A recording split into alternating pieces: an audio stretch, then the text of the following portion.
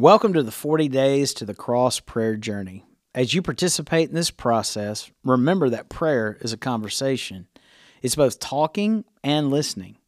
If you finish your prayer section before the next prompt, embrace the silence and listen for what God may be saying. Let's get started. Welcome to day 3 of our 40 Days to the Cross prayer initiative. My name is Molly, and I'll be your prayer guide today. You are about to spend 10 minutes focused on one theme based on the acronym ACTIVE. Today, we will focus on the letter T, Thanksgiving. These 10 prompts are for you to interact with God, so take a deep breath, relax, and follow the prompts. Thanksgiving is the natural response when God provides His blessings. Thanksgiving indicates a relationship between God as the source and you as the receiver. James 1:17, every good and perfect gift is from above, coming from the Father. 1 Thessalonians 5:18, give thanks in everything, for this is God's will for you in Jesus Christ. Properly expressing gratitude means you thank God in all circumstances, large and small, good and bad. Gratitude is foundational for submitting to the sovereignty of God and learning to be content in all circumstances. Thanksgiving is the heart's response to the goodness of God. For the remainder of our time, count your blessings, name them one by one, celebrate what God has done.